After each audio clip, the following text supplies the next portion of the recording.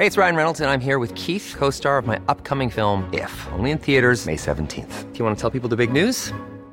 All right, I'll do it. Sign up now and you'll get unlimited for $15 a month and 6 months of Paramount Plus Essential Plan on us. MintMobile.com/switch. Upfront payment of $45 equivalent to $15 per month. Unlimited over 40 gigabytes per month. Face lower speeds. Videos at 480p. Active Mint customers by 531.24 get 6 months of Paramount Plus Essential Plan. Auto renews after 6 months. Offer ends May 31st, 2024. Separate Paramount Plus registration required. Terms and conditions apply if rated PG. Jeg har altså ligesom mange andre konservative den grundindstilling, at hvis der er ting i samfundet, som fungerer godt og ordentligt, så er det i sig selv et argument for at bevare dem, at der er almindelig tillid til dem. Jeg tror, vi for ofte har afskaffet tradition og sædvane, uden at vi var sikre nok på, at det, der blev sat i stedet, var bedre. Det kan man godt sige er en konservativ grundholdning. Ja, sådan lød ordene fra en dengang ret ung Poul Schlüter, da han i 1974 blev interviewet af Danmarks Radios TV-avis, fordi han var blevet ny formand for det konservative Folkeparti. Og på den anden side af de turbulente og kriseramte 1970'er, der indledte han sin store epoke i dansk politik. Og det er nok Schlüter, de fleste forbinder med konservatismens guldalder i dansk politik. Men hvilken konservatisme var han egentlig rundet af, og hvad blev arven fra Schlüter? Og hvilken fremtid går dansk konservatisme egentlig i møde? Velkommen til. Mit navn er Esben Schøring. Velkommen til Altinget Azures sommerserie om dansk politik. Her ser vi på de store ideologiers konkrete historie om deres tilstand og fremtid her i Danmark. I den her serie dykker vi ned i socialdemokratismen, i socialismen, liberalisme, konservatisme, populisme og konkurrencestaten. Vi udkommer en gang om ugen hele vejen frem til, at den politiske sæson går i gang igen. Så uanset om du er på stranden, på vej i bilen eller hjem i flyveren, så kan du tage Altinget Azure i ørerne, for ferietid er podcast-tid. God sommer, og tak fordi du lytter med.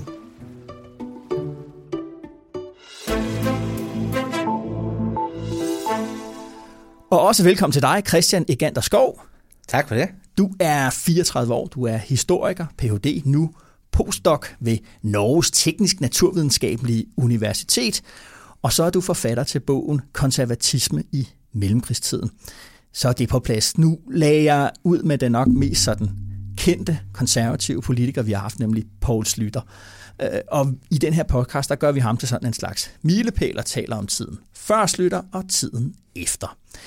Hvis vi starter historien om tiden før Schlüter, hvad er det så for et konservativt folkeparti, der kommer ud af 2. verdenskrig?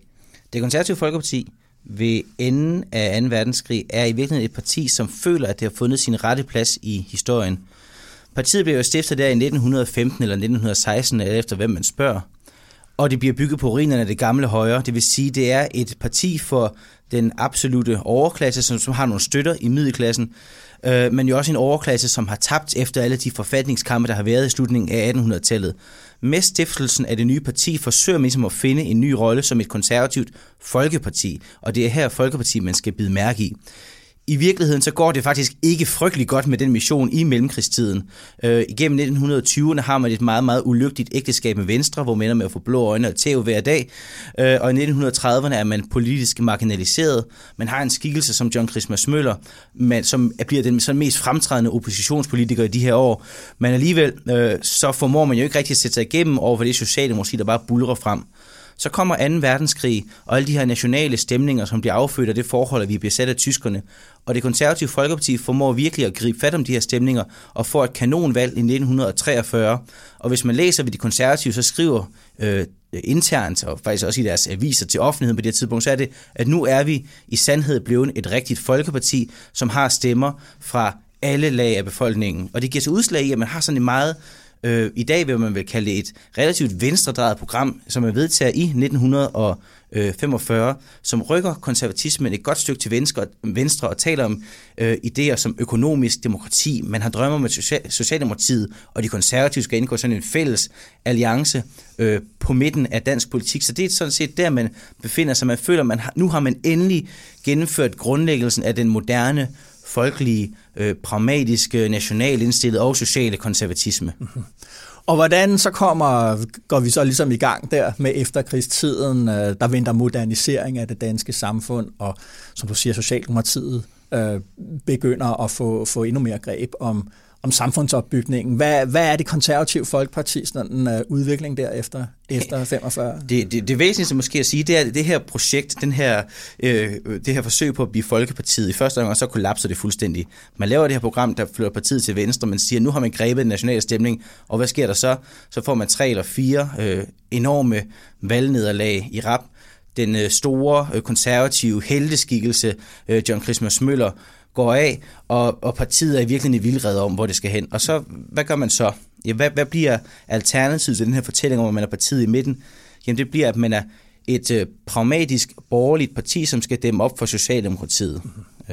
Og det fører så helt konkret til det her VK-samarbejde, som kommer i stand i 1950, hvor man får den første VK-regering, og i virkeligheden får bygget bro over nogle ret voldsomme modsætninger, der eksisterede mellem borgerskab og bønder på det her tidspunkt. I dag opfatter vi VK som noget af det mest sikre, eller indtil det her valg opfattede vi VK som noget af det mest sikre og solide i dansk politik.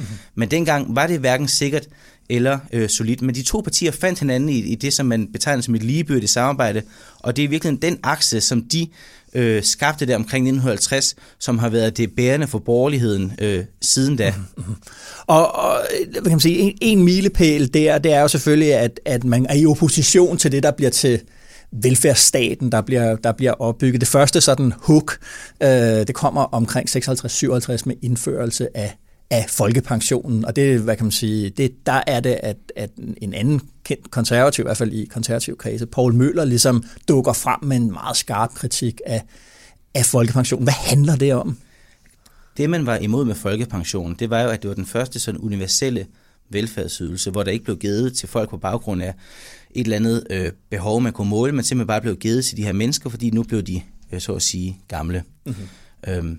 Det sjove var, for lige at komme med et indspark, det var, at de konservative selv i deres 1945-program havde talt om en fordomsfri drøftelse af indførelsen af en folkepension. Men når vi så kommer frem til 50'erne, så er velfærdsstaten begyndt at tage så meget form, at den bliver sådan et projekt, som strukturerer dansk politik. Der er nogen, der er for den. Det er dem, der udvikler dem der tager ejerskab til den, og det er først og fremmest selvfølgelig Socialdemokratiet.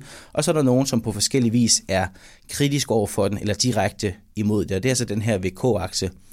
Og det var ikke fordi, at man var imod sociale sikringer af borgerne, men man ønskede måske at indrette det på en anden måde. Det er faktisk lidt uklart præcis, hvad man ønsker, fordi at man hele tiden fra borgerlig side i efterkrigstiden er tvunget til at formulere sig i opposition til Socialdemokratiet, som er dem, der i virkeligheden sætter retningen. Så den borgerlige politikudvikling er ikke særlig imponerende. Det handler bare hele tiden om argumenter, der skal afværge en udvikling, der er ved at ske. Men man var bange for, at det her, så at sige, det der skete i 1956, vil føre til det, som man i konservativ valgpropaganda kaldte for formynderstaten. Og det er jo sådan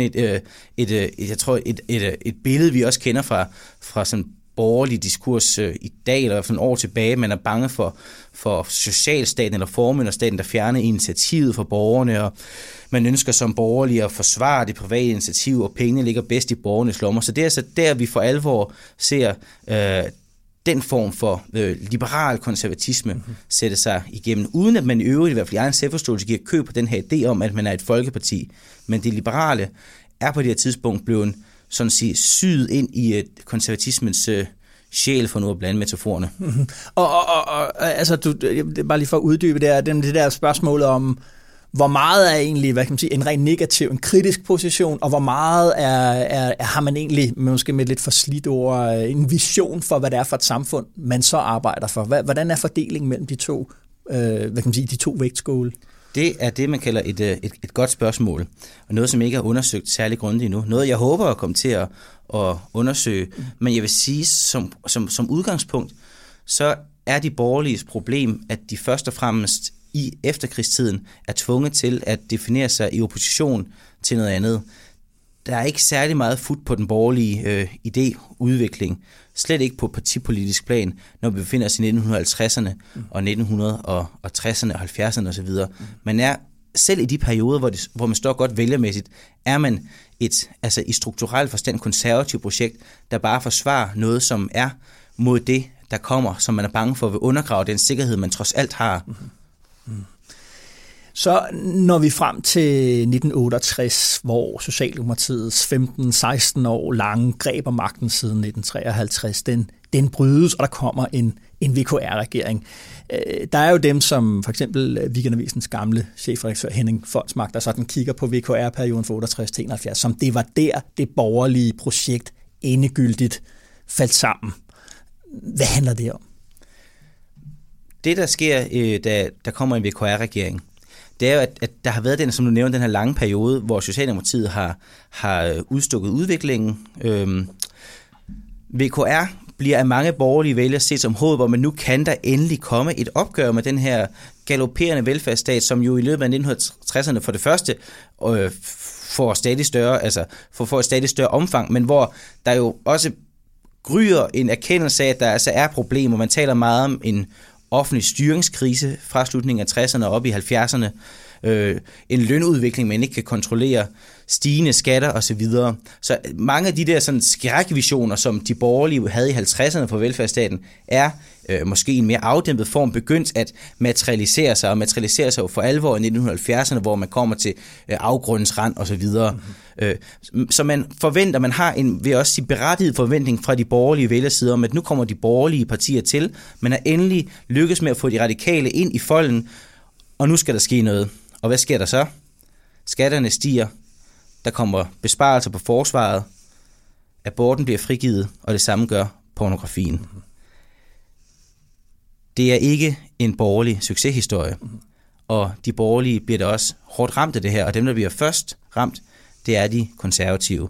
Ved valget i 1971, der mister de en lille klump mandater. Det er en lille tilbagegang, men det er også bare et varsel om det, der kommer til at ske ved valget i 1973, som bliver en massakre på det konservative Folkeparti. Og så er det jo, at vi støder ind i ham, vi hørte i indledningen med Poul Schlüter. Han bliver formand i 74 efter jordskredsvalget. Han står som det der helt store tårn i det konservative partis historie, og han er vel også den eneste sådan borgerlige statsminister, som sådan i dag har fået legendestatus på niveau med socialdemokratiske founding fathers, Krag og Kampmann og sådan nogen. På den anden side er der mange borgerlige, der ser tilbage på ham som en, der ikke var borgerlig nok, at der ikke skete nok. Hvad er din analyse af Poul Schlüters periode der fra 82 til 93? Man kan først sige, at den der opfattelse af, at Poul Schlüter ikke var borgerlig nok, den har man jo haft i lang tid. Den blev grundlagt allerede, da han var statsminister, hvor han jo, måske netop fordi han red på en borgerlig tidsånd, som var et opgør med en anden dominerende tidsånd, en venstre tidsånd, som også var enormt stærk i 1980'erne. Men at han trods alt red på en borgerlig tidsånd, så var der også mange af de folk, især blandt de unge, som ligesom fulgte ham, som var skuffet over, at der ikke skete mere. Jeg vil så også sige, at det virker som om, og nu er historien jo aldrig et afsluttet kapitel, men det virker som om, at bedømmelsen af Poul Schlüter bliver mere og mere positiv, som vi skrider frem i historien. Altså, og det gælder både sådan den almindelige mainstream holdning til Poul Schlüter. Der er lige udkommet et nyt værk i det her, den her serie, der hedder Danske Ministerier, som sådan er guldstandard inden for dansk politisk historieskrivning, hvor Poul Schlüter jo i virkeligheden får en meget positiv medfart, men også blandt borgerlige, så begynder man vel også efter de erfaringer, man har haft med Anders Fogh Rasmussen og nu Lars Løkke, at se, jamen han var måske egentlig god nok. Der skete faktisk noget. Han havde mange odds imod sig, og han fik faktisk skabt konkrete resultater. Han gjorde meget godt på i den praktiske, pragmatiske politik. Vi skabt resultater, fik flyttet Danmark væk fra den her savnomsbundne afgrundens rand, som man befandt sig på. Det var trods alt også noget. Han var den første borgerlige statsminister, som blev genvalgt. Det var dog trods alt også noget. Og han var den første konservative statsminister siden Estrup. Og det er dog trods alt også noget. Der var måske også nogle områder, hvor han fejlede. Og igen, det er ikke noget, man ved med sikkerhed, fordi alt det her, som jeg taler om lige nu, befinder sig mere sådan på journalistisk, opinionsmæssig basis, og der er ikke sådan det dybe forskningsbelæg for det endnu. Men der er dem, der peger på, at det konservative Folkeparti under Schlüter, netop fordi det blev så pragmatisk et parti, netop fordi man rendyrkede den pragmatisme, som altid var en del af partiet, så glemte man idéudviklingen. Man fik ikke tappet den energi, som kom fra alle de her unge, sådan rimeligt liberalt indstillede koger i den her tid, og man tabte en hel generation på gulvet. Og prisen for det, altså det, man får lov til at betale i 90'erne, hvor man jo først i 1994 bliver overhalet af Venstre mandatmæssigt, men er stadigvæk et stort parti med, jeg mener, det er 27 mandater eller sådan noget.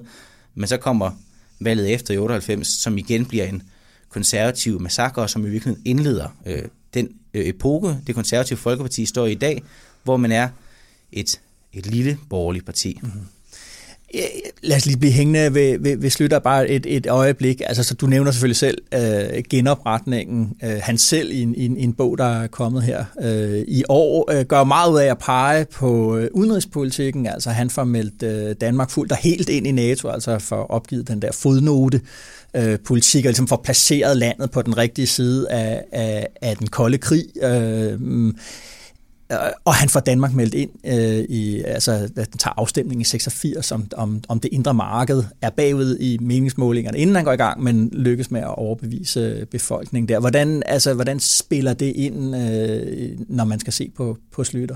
Jeg tror, man skal passe på med, i hvert fald i forhold til vælgernes opfattelse, at overspille de her elementer, der handler om udenrigspolitik. Udenrigspolitikken kan være nok så væsentlig, men folk er dybest set ikke interesseret i det. Og når jeg sådan tøver lidt, så er det også fordi, ja, han fik placeret Danmark rigtigt i NATO, eller i hvert fald fuldt og helt, og fik placeret Danmark forløbet i inderkredsen i det europæiske samarbejde. Men når man kan se tilbage på hans tid, så fylder fodnotepolitikken jo trods alt mere end hans opgør med fodnotepolitikken. Så det er rigtigt nok, at han fik løst et problem, men det var også et problem, der var opstået under ham. Så det er jo ikke noget, man sådan kan trække altså det er ikke noget, der gør, at man sådan som borgerlig kan hvile på laurbærrene efterfølgende. Det må man sige, at der kommer den helt store vendepunkt i forhold til udenrigspolitikken jo først senere. Det er først Anders Fogh, der for alvor får flyttet Danmarks rolle i det udenrigspolitiske til et nyt og hidtil ukendt territorium. Jeg tror mere, det er det økonomiske, der betyder noget, når man skal vurdere hans praktisk politiske virkning. Men igen, det er ikke ting, der formår at inspirere en ny generation. Han formår ikke at, eller ikke, det er også svært at sige han, men det konservative Folkeparti formår ikke at opretholde en politisk kultur, som fremmer talent og idéudvikling. Det er i hvert fald en måde at se på det på. Og altså, det er ikke fordi, for at sige det helt livet, vi ved ikke, hvordan det kan være, at det konservative Folkeparti endte med at blive det lille borgerlige parti i Danmark. Et eller andet sted, så er det underligt. For du har 2 store borgerlige partier traditionelt i Danmark. Det ene, det er det urbane borgerlige parti, det konservative Folkeparti, og så har du et agrart borgerligt parti. I Venstre. I Venstre, ja selvfølgelig. Alt logik tilskriver, at i forbindelse med, at landbrugssamfundet går tilbage, så burde Venstre blive mindre og mindre, og det konservative Folkepartis spillerum blive større og større. Og på en eller anden måde er det så ikke sket i Danmark. Noget af det har selvfølgelig at gøre med konkrete begivenheder, der knytter sig til stridigheder mellem personer i det konservative Folkeparti. Men et interessant spørgsmål, som jeg ikke er sikker på, at jeg har svaret på endnu, det er der en dybere liggende strukturel grund til, at det gik, som det gik for det konservative Folkeparti, at man i Danmark, i modsætning til de fleste andre europæiske lande, jeg kan komme i tanke om, ikke står i den situation, at det er det konservative parti, der er det store borgerlige parti, men det er i hvert fald nominelt set liberale parti. Og hvis vi lige bliver lidt hængende der ved tiden efter Schlüter og 90'erne og på vej ind i 2001, hvordan forandrer det så ligesom det konservative Folkeparti, at man havner i den her lillebrorposition, og man skal rette ind efter det store, stærke Venstre? Det er en enorm splittelse, der er mellem den konservative selvforståelse og deres reelle politiske rolle, der er der i nullerne. Altså i dag, når man ser tilbage, så var det konservative Folkeparti jo et middelstort parti i nullerne, men det var bestemt ikke sådan, man så på det. Man huskede stadigvæk, du skal huske på, i 2004 er det kun 10 år siden, der havde været et valg, hvor man havde fået 27 mandater, og stadigvæk var et stort borgerligt parti, der lå på det cirka det vælgerniveau, man havde ligget på historisk set. Det ligger ikke længere tilbage end 2009 gør for os nu. Det vil sige, at det er noget, der skete i forgårs. Så det er hårdt for den konservative selvforståelse at være endt i den her lillebror-position til Venstre. Jeg vil så sige, at man formår faktisk, det må man sige, at man formår faktisk at finde en rolle til sig selv inden for det her regeringssamarbejde. Det konservative Folkeparti overlever, for nu at bruge et lidt drastisk udtryk, det overlever i nullerne på at være det mest liberale af de 2 borgerlige partier. Noget, som vi næsten har glemt i dag, men som jo var, som var helt evident tilbage i nullerne, det var, at det konservative Folkeparti var relativt populære blandt unge borgerlige vælgere, mens Venstre havde det problem, som de vist nok jo stadigvæk har i dag, at de sådan, ungdom er sådan lidt indifferente i forhold til Venstre. Men de konservative havde den position, som Liberal Alliance senere fik, nemlig at man var det parti, der talte for klare borgerlige liberale reformer. Ikke så klart som Liberal Alliance, det var så også derfor måske, man blev slået af banen på det tidspunkt, men det var ligesom den niche, man havde fundet. Men igen, det er en niche, man har fundet, man kunne overleve på den, men den passer jo ikke helt til den konservative selvforståelse, om man er det brede, borgerlige, pragmatiske parti. Og derfor så var der altid ævl og kævl internt i det konservative Folkeparti i nullerne. Altid tvivl om, i hvilken retning man skulle gå, og hvor man skulle placere sig. Er man et parti til højre for Venstre, eller et parti til venstre for Venstre? Det fuldstændig fundamentale spørgsmål, har det konservative Folkeparti aldrig rigtig lykkes med at svare på. Og så kan man sige, i nullerne, der var det store slagsmål, som du siger på en eller anden måde, det der spørgsmål om de 10%. Det var Ben Bensens, dengang var det et øgenavn, der var negativt lavet, da han var Mr. 10%. Det griner han jo selvfølgelig selv lidt mere af i dag, og siger, at det vil man måske gerne tilbage på. Men det, der jo ligger bag ved den mundre måde at skifte betydning på, det der med de Mr. 10%, det er jo, at i 10'erne har det kampen så været omkring de 5%, ikke? For det konservative Folkeparti. Hvor står partiet nu i din optik? Et ydmygt sted. Jeg tror, at det konservative Folkepartis sådan rolle i dag, og det kan være valget skaber et momentum, der ændrer det kan vi altid snakke om, men jeg tror, at deres rolle i dag er, at de dybest set er et først og fremmest lokalt forankret borgerligt parti. Deres raison d'être er ikke så meget, at de er et meget sådan konservativt parti, et parti, der bygger på de her konservative traditioner om partiet i midten. Det er mere, hvis man ser på, hvem det er, der stemmer på dem, og hvor de har deres magtbasis, jamen så er det et parti, som er regionalt funderet i området omkring København. Det er så at sige det, der holder luften i den her ballon, på trods af, at det siver ud igennem alle mulige andre huller.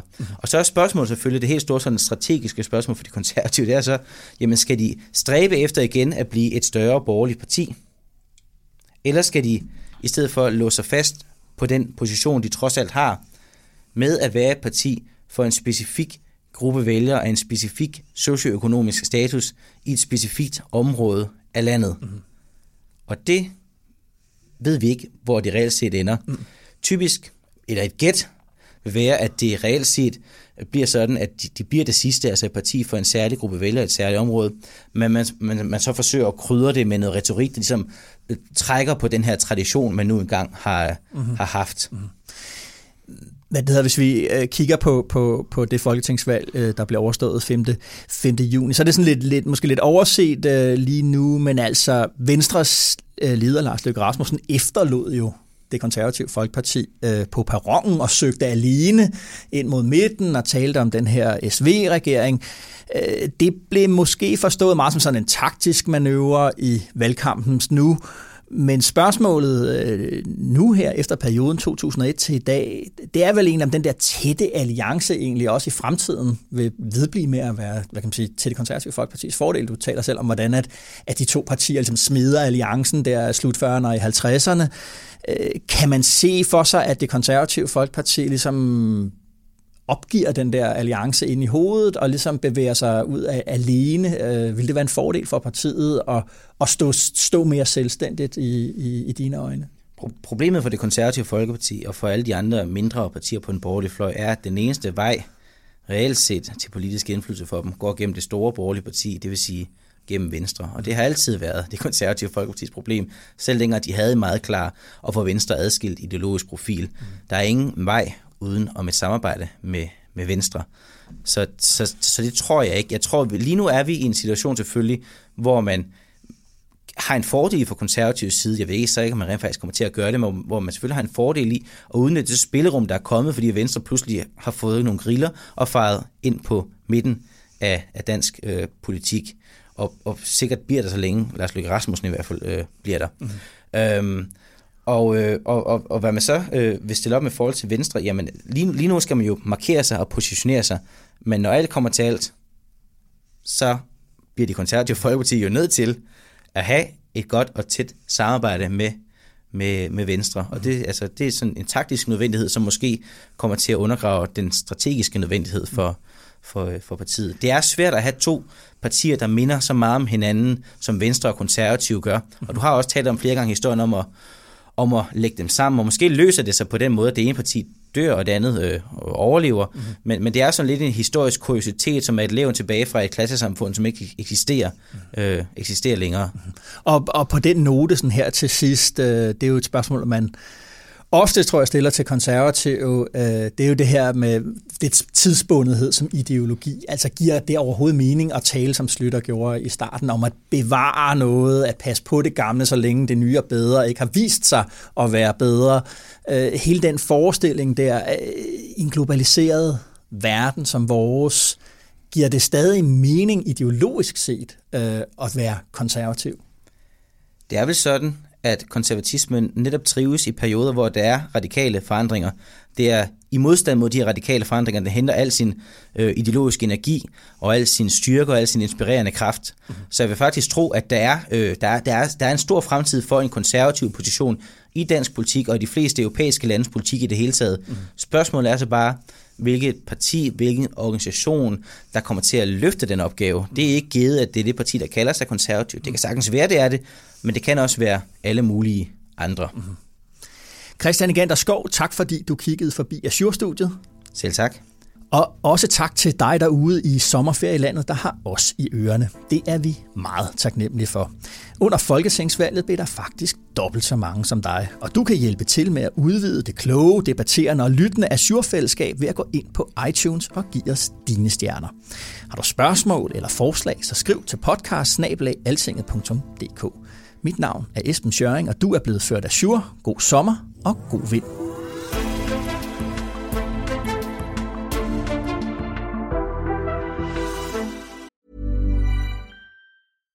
When you drive a vehicle so reliable it's backed by a 10-year, 100,000-mile limited warranty, you stop thinking about what you can't do and start doing what you never thought possible. Visit your local Kia dealer today to see what you're capable of in a vehicle that inspires confidence around every corner.